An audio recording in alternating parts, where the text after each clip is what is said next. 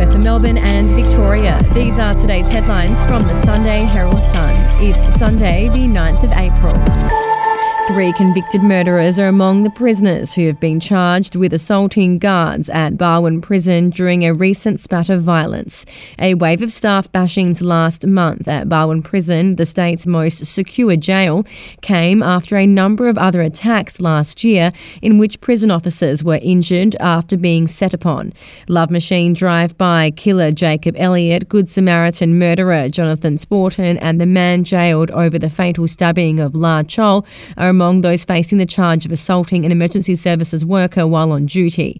Other dangerous offenders locked up for crimes of violence are facing the same charge. And if you'd like to read more on that story today, you can take out a subscription to the Herald Sun at heraldsun.com.au or download the app at your app store. More than half the residents of Rochester are still living in caravans and sheds 6 months after the town was inundated by devastating floods. With winter looming, flood recovery efforts have become bogged down in insurance disputes and bureaucracy. Hundreds of locals, including young families and the elderly, remain in the dark about when or even if they can move back into their homes. Rochester Community Recovery Chairman Lee Wilson told the Sunday Herald Sun north of 50% of Rochester residents were yet to move back into their homes. He said most houses were completely gutted of sodden carpets and walls in the aftermath of the floods, only for work to suddenly stop. We'll be back after this. News doesn't have to be boring. The Brits have given Prince Harry a new nickname after yet another tell-all interview. Oh God, is it the Ginger Whinger? Let the team at news.com.au get you up to speed each day with their podcast, From the Newsroom. A couple were busted joining the Mile High Club. Well, I guess they can't fly Virgin anymore. Politics, sport, red carpets, royals. Get all the goss in just a few minutes. Follow From the Newsroom wherever you get your podcasts from. The Wolf of Wall Street, Jordan Belfort, is coming to Australia to share his financial secrets. Belfort, the notorious New York stock trader whose extreme life was portrayed by Leonardo DiCaprio in the Hollywood hit The Wolf of Wall Street, will share his insights on his Return of the Wolf Australian tour. The film gave Neighbours star Margot Robbie her Hollywood break.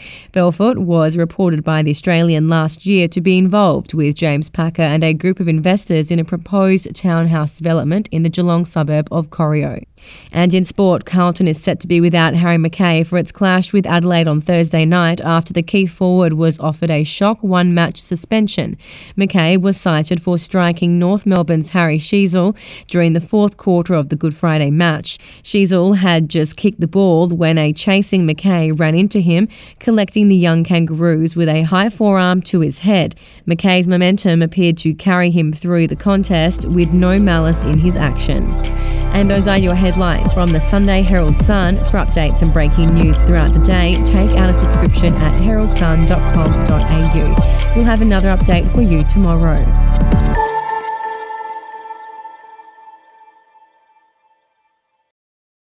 The podcast Faith on Trial looks into Hillsong, both in Australia and the US, and takes both the listener and hosts on unexpected twists and turns in the story of Brian Houston and the Singing Preachers. There are 2 incidents involving Pastor Brian. The Australian journalists uncovered a litany of alleged criminal behavior in the megachurch. Financial gifts were being given to the leaders of the church. Listen to Faith on Trial Hillsong ad-free on Crimex Plus on Apple Podcasts today or wherever you get your podcasts.